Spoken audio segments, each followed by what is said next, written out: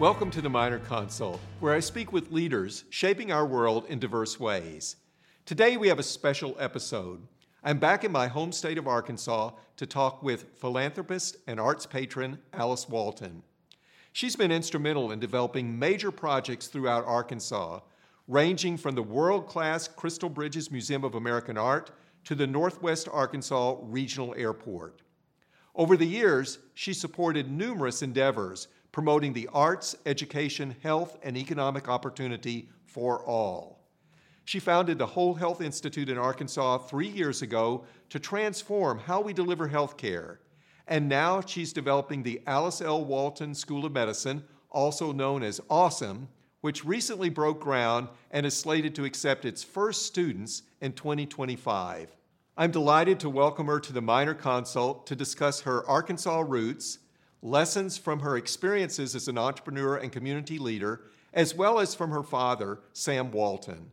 And of course, I'm excited to discuss with Alice her vision for the new School of Medicine. Alice, welcome. It's great to be with you today. Thank you. Thank you so much, Dean. We're both native Arkansans, Yes. and we both have great love for our home state. And what is it that you love the most about Arkansas? And you've contributed so much to the state, and even though you've lived in other places, you've come back to Arkansas. What brought you back? I've never been confused about where home is. Yes. And I love Arkansas. You know, I have to start with the people. People here have their feet on the ground. They, by history and background, have had to figure out how to make a living. And so they're entrepreneurial, they're creative. And I guess the other thing is people here really have a sense of community and support each other. And I think that's a unique characteristic I would call Arkansan. Exactly. The other thing that I love is our beautiful state. The natural setting is just so beautiful here in the Ozarks with all the lakes and wildlife and trees and water. So my family's been big in the outdoors for a long time, and you can't help but be that way if you grow up here. Exactly, and your family's done so much for the state, for the country, but in particular in the region now with mountain biking, with Crystal Bridges, there are just so many things that support a healthy, all-inclusive lifestyle. How did those ideas come about? And maybe we could focus first on Crystal Bridges and your love of art and your desire to bring fine art, American art, to this community. Well, when I was growing up, it was a 4-hour drive to the closest art museum. And so art was not a part of our lives. I happened to love to do watercolors on our family camping trips, and that was really my only connection. But I started thinking when I grew up, I wanted to do something that could really make a difference in this part of the world. And my mom always said, give the thing you love the most. And so that was pretty easy. I love art. And I thought, well, that's something that we don't really have in our region and something that could really make a difference. And it's just been a wonderful adventure. I certainly did not know how to build an art museum or had any collecting experience until I just started doing it. So it was a great learning experience, and the joy that I get from seeing people here having access is just special. And one of the areas of focus for Crystal Bridges has been and is young people. And can you talk about the programs that you have bringing school children from around the state, around the region, to visit Crystal Bridges? And also, Crystal Bridges is growing, and maybe you can tell us about the expansion and what that'll be doing for the museum. Okay. So Crystal Bridges basically has 5 centuries of American art, and it is focused on American artists and artists that have made a major impact here. We started with basically painting, sculptures, watercolors, but to me, we couldn't really be a true American museum if we didn't have crafts and Native American. And so we have added those 2 areas to our collection over the last 3 years, and needed more room to show and tell the full story, including crafts and Native American. So the museum is currently 200,000 square feet. We are adding another 100,000. The goal with that expansion is to really allow us to tell the full story of American art, including crafts and Native American materials, and to expand our school education program from reaching approximately 50,000 children a year now to 100,000. A big goal and one that I love. But the school program is supported by many in our community. And I think it's one of the most important things we do. But we have pre- and post-learning sessions with all the classes. And then they come spend a half a day at the museum, have lunch. And it's just been a great experience, I think, for the kids, and has changed their lives. It certainly has, and you've written and your team has studied the effects of coming to the museum and how it's expanded the perspectives of the students at very critical points in their lives. Can you talk some about that and the types of studies you've done and the impact that the educational programs sponsored by the museum have had?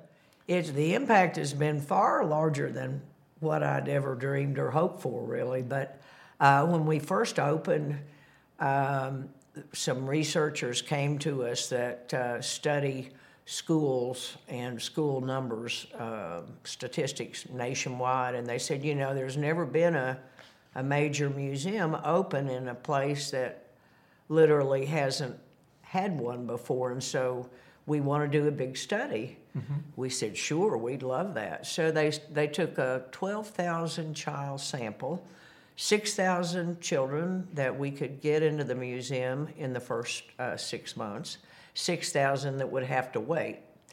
And they both received the same study lessons. One was in the museum with the paintings. The other control group read it in their study groups. The difference that the researchers found, they waited 3 months to assess the children. Mm-hmm. And the difference in empathy, historical empathy, the difference in retention, and the difference in problem solving were all significant in terms of the group that got to learn through art versus those that didn't. That study was then copied in the Wall Street Journal and the New York Times. So it was used all over the country by educators to try to get art back into the schools. That's wonderful. Yeah. That's wonderful. It's huge impact. Now, in addition to displaying wonderful works of art at Crystal Bridges, the building itself is quite architecturally significant. And you went through a very involved process in working with the architect on the design of the building. Can you talk about the architectural significance of the building and how the building serves its function in building bridges, bridges to the environment, bridges to different phases of art history? But I know you put a lot of thought and effort into that, and can you explain it and how it's worked? I'll start with the name, Crystal Bridges. Right. We do get some letters occasionally to Mrs. Crystal Bridges. Okay. But Crystal Springs is actually the name that the museum came for. It's a spring right on the property, a beautiful, pure spring that comes just outside the museum doors, really. But Moshe Softy is the architect, and I talked to Moshe. What I really wanted was, I knew that most people from our region had not been to museums, and in fact, when we opened, it was over 80% of the attendants had never been in a museum before.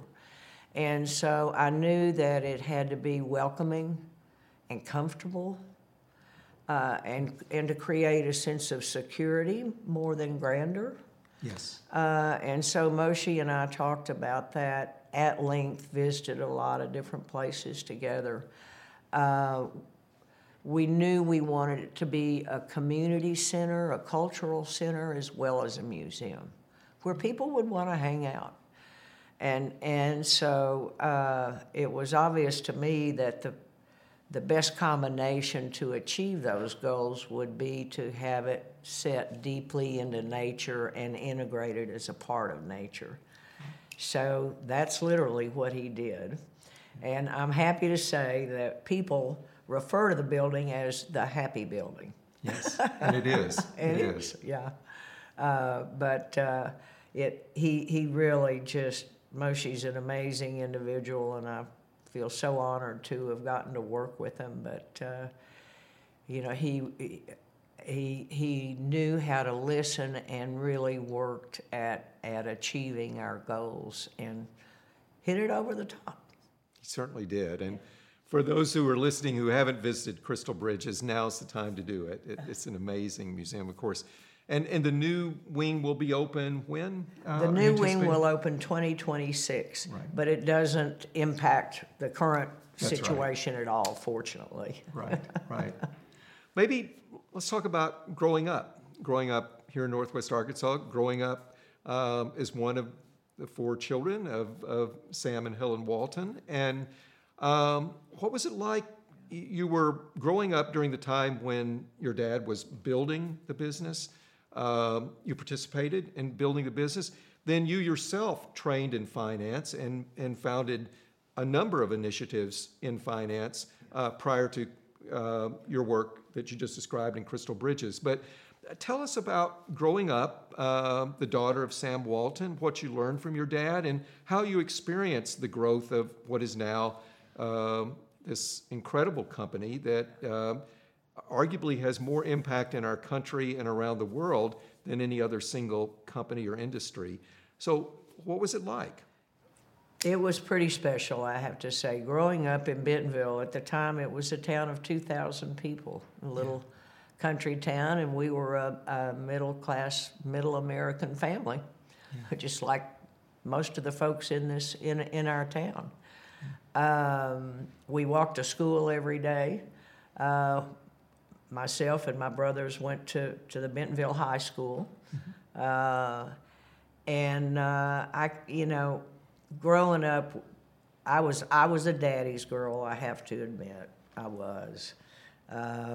Dad would take us with him on his business trips a lot. He'd take turns taking each of us. We talked, Mom and Dad talked about the business openly at the family table, so we kind of didn't really realize how much we learned through osmosis, kind of. Yes. Growing up, we all worked at the Five and Dime on the square. My first job was dusting China horses at the age of 5. Okay. And then I graduated to wrapping presents for Christmas, but I wasn't very good at that. So it was just, it was a great childhood.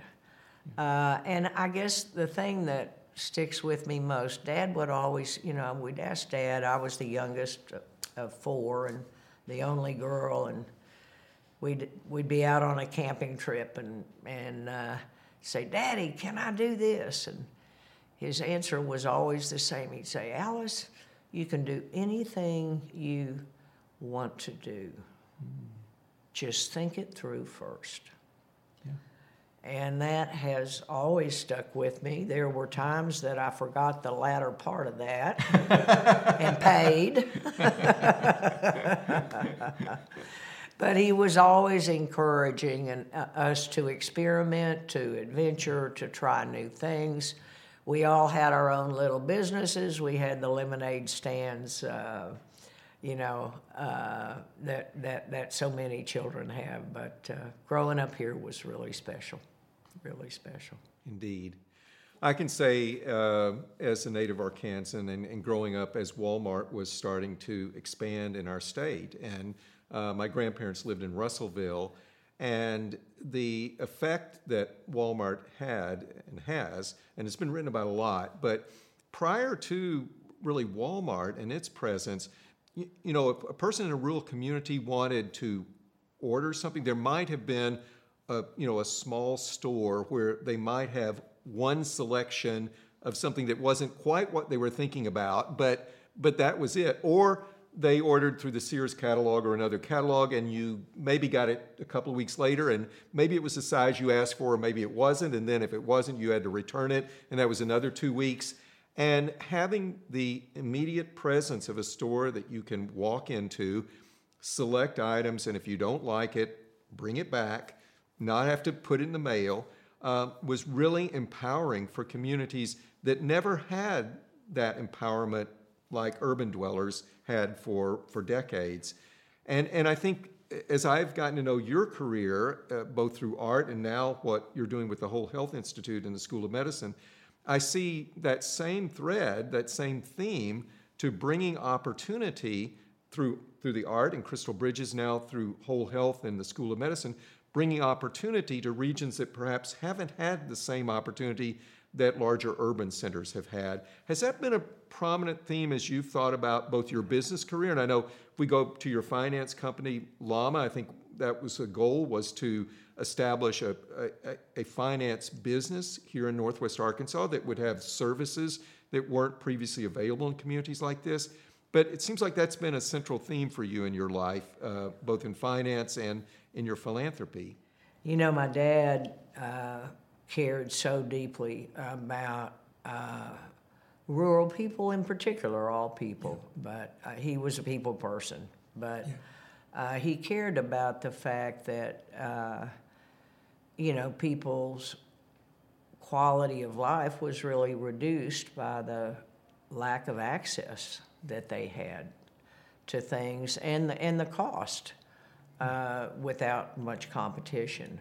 And so he was really driven by that his whole life, was how can we give people a better quality of life by giving them access to things they haven't had access to before at a value that they haven't had before. And I never really thought about the connection to Dad's motivations and my own, but I guess it's there. To me, it's been everything I've done has been about access for people to art that didn't have it, access to financial expertise that didn't exist in the region, and access to capital that wasn't in the region. In my investment banking time, and now access to great health care. So it's the one consistent thing is creating access where there hasn't been traditionally, access to good things. That's such a laudable and impactful goal, and you are having such impact. Maybe if we focus first on the Whole Health Institute, then on the School of Medicine, but you have a longstanding interest in health and well-being, and can you talk about the concept and the philosophy of the Whole Health Institute and how that is carrying over now to the School of Medicine? So I had an accident back in the 80s that kind of defined my life for a decade. And through my own healthcare experiences, a lot of time in the hospital, many surgeries, I really got to know the system on a first-hand basis. And it wasn't very supportive to my needs to get well and to get healthy. So with that background, I mean, what we're really trying to do is create to develop a different training for doctors, and to really focus on, when we say whole health, that's social, emotional, mental, physical, spiritual health is what is included in whole health. And so often, I think many people know the numbers, but over 90% of all disease is caused, as a result of our own behaviors. And so we really need to equip docs in a way to help their patients address the environmental, the social, the emotional needs that they have. So we started the Whole Health Institute. The other piece that's so important in that is that the reimbursement in healthcare doesn't incentivize preventative health, doesn't incentivize whole health. Basically, if you do things to keep people healthy, you don't get paid the way the system works today. Right. And so one of the key aspects of changing healthcare is changing the incentives, financial incentives in the system. Yes. From you get rewarded if somebody gets sick and you fix them to you get rewarded for keeping them healthy. Yes. We call that value-based payment, and that's one of the critical pieces of our efforts. I've really been inspired by your vision. I have the privilege of working with you as the board chair for the Alice Walton School of Medicine, and it's been so exciting to see the people you've attracted here, including our founding dean, Dr. Sharmila Mahija, Walter Harris, the chief operating officer, people who share your passion and your vision. And I know that now as we move into starting the school, hoping to enroll the class in 2025, can you talk about how the school fits into this vision and some of the unique attributes of this region of Northwest Arkansas with the 3 large employers and the opportunity to make this vision of whole health and value-based care a reality here, and how the school fits into that vision and that opportunity? Well, it's really exciting. So I think that the self-insured employers, we have numerous actually self-insured employers with significant plans, but I think that they hold a critical lever in the ability to change the financial incentives in the system from fee-based to value-based. We are working with the regional employers in a journey to go that direction, that's part of the Whole Health Institute's work. The med school, the students will be trained differently. We hope it is a 4-year MD granting degree with the traditional scientific basis and clinical basis. But we really want students to focus on whole health and understanding the impacts of environmental, social, emotional, and factors in a person's well-being. So that's what makes it so exciting. And I should also mention that you and your colleagues are following all the steps of accreditation, both from the state for a degree awarding institution and from the Liaison Committee on Medical Education. And I think given the dedicated people and the expertise that they have, that's going to proceed as it should. And I've appreciated how attentive you and Walter and others have been to those processes as you build this from scratch, which is what makes it so exciting. There are very few endeavors in medical education or healthcare delivery that actually are formed from whole cloth. Most of them are refashioned from existing institutions, and that's always a bit complicated, but this really is being formed based upon the principles that you've described. There's going to be a beautiful medical school home building, which is going to be on the campus of the Crystal Bridges Museum. Can you describe the building for us and groundbreaking? So excited, yeah. We just had our groundbreaking. The building is done by a great Arkansas architect, Stanley Wilcox. It will have a green roof. You can literally walk up to the top of the building. It's a 4-story building from the forest at Crystal Bridges, the sculpture forest. So the students will be integrated into the campus that also holds Crystal Bridges, the Art Bridges Foundation, and the Whole Health Institute. I didn't mention, but one of the things that really brought me through my own health crisis is I use my watercolors as kind of my armor. Every time I'd have to go into the hospital for a surgery, that's what I took. And I painted where I'd rather be versus where I was. Good for you. Good for you. So it was my own form of behavior and dealing with keeping a positive attitude, being focused on something positive versus something negative. And ever since then, I've been really intrigued by the potential of art, music, and its potential and its impact on healing. Yes. I think there's beginning to be a lot more research in that area. And so I hope by having the med school as an integrated piece of the Crystal Bridges campus that interaction and that focus on art and healing and its interaction and positive characteristics can really be part of what makes us special.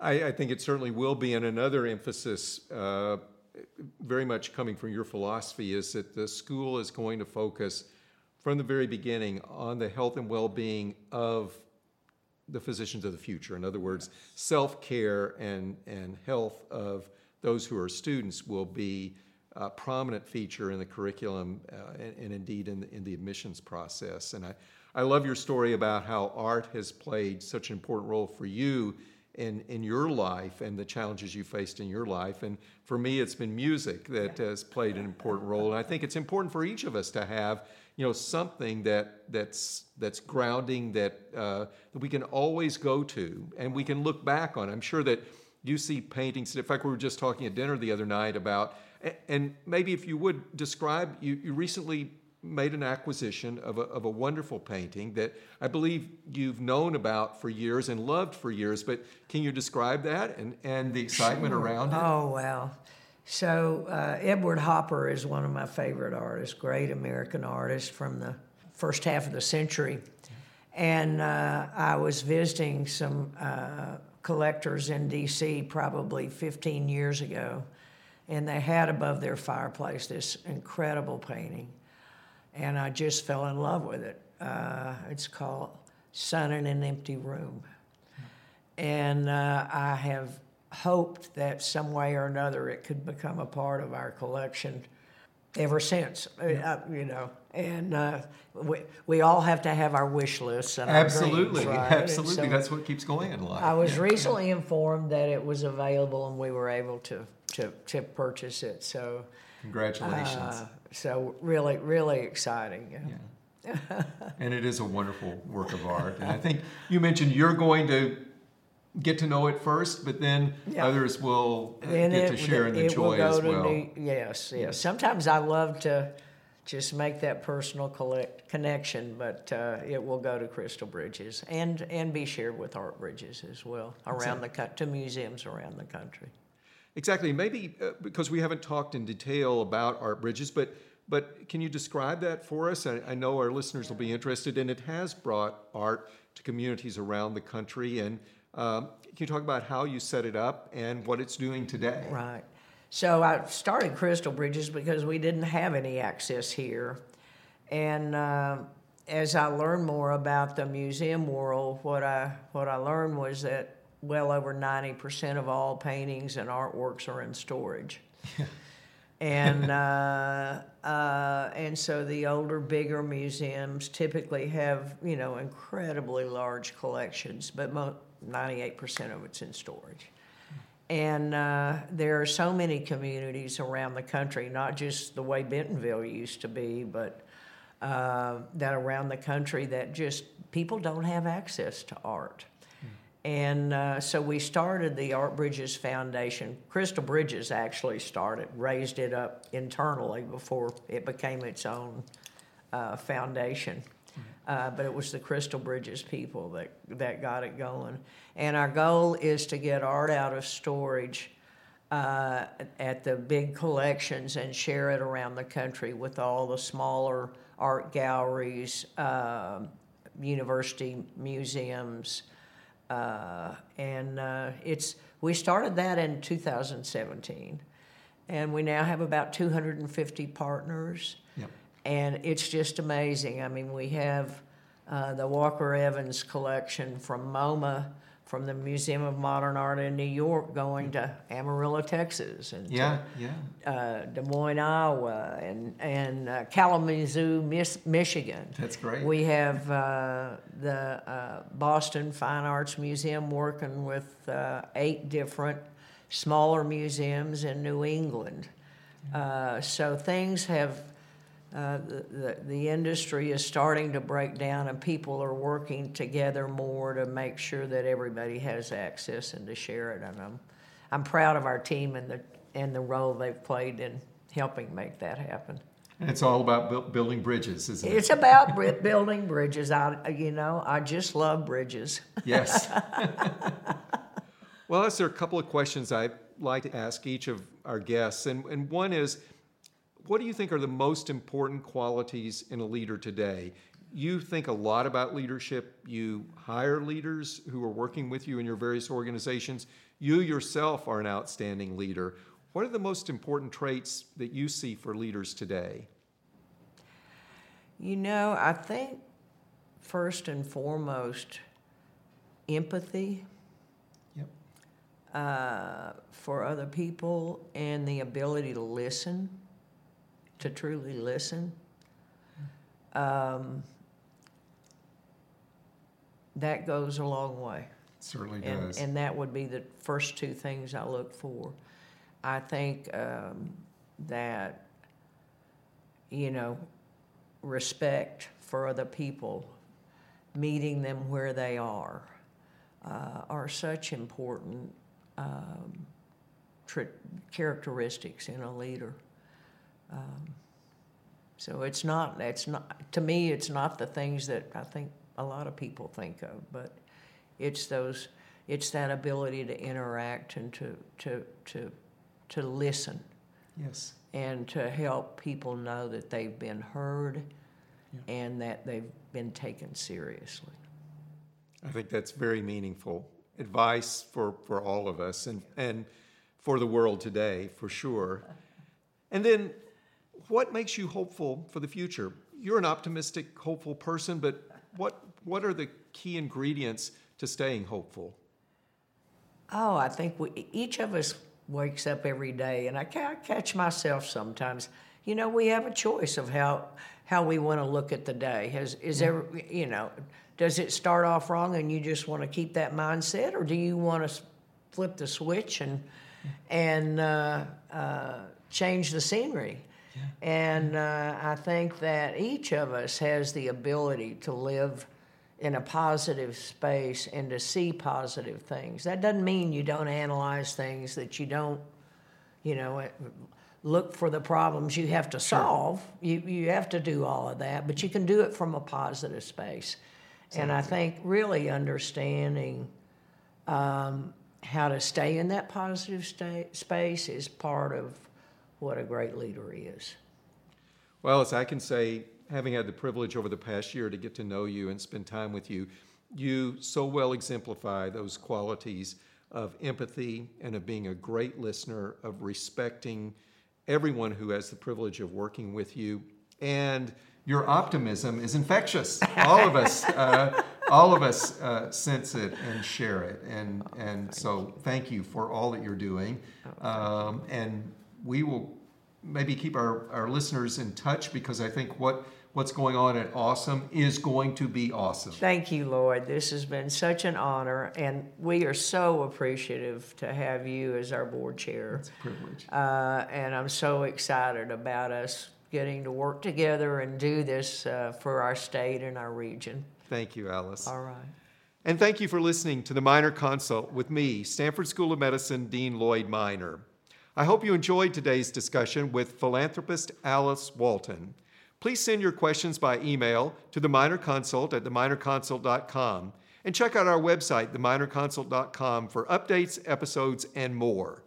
To get the latest episodes of the Minor Consult, subscribe on Apple Podcasts, Spotify, Stitcher, or wherever you listen. If you enjoyed today's episode, please rate the podcast 5 stars. Your feedback helps make this podcast happen. Thank you so much for joining me today. I look forward to our next episode. Until then, stay safe, stay well, and be kind.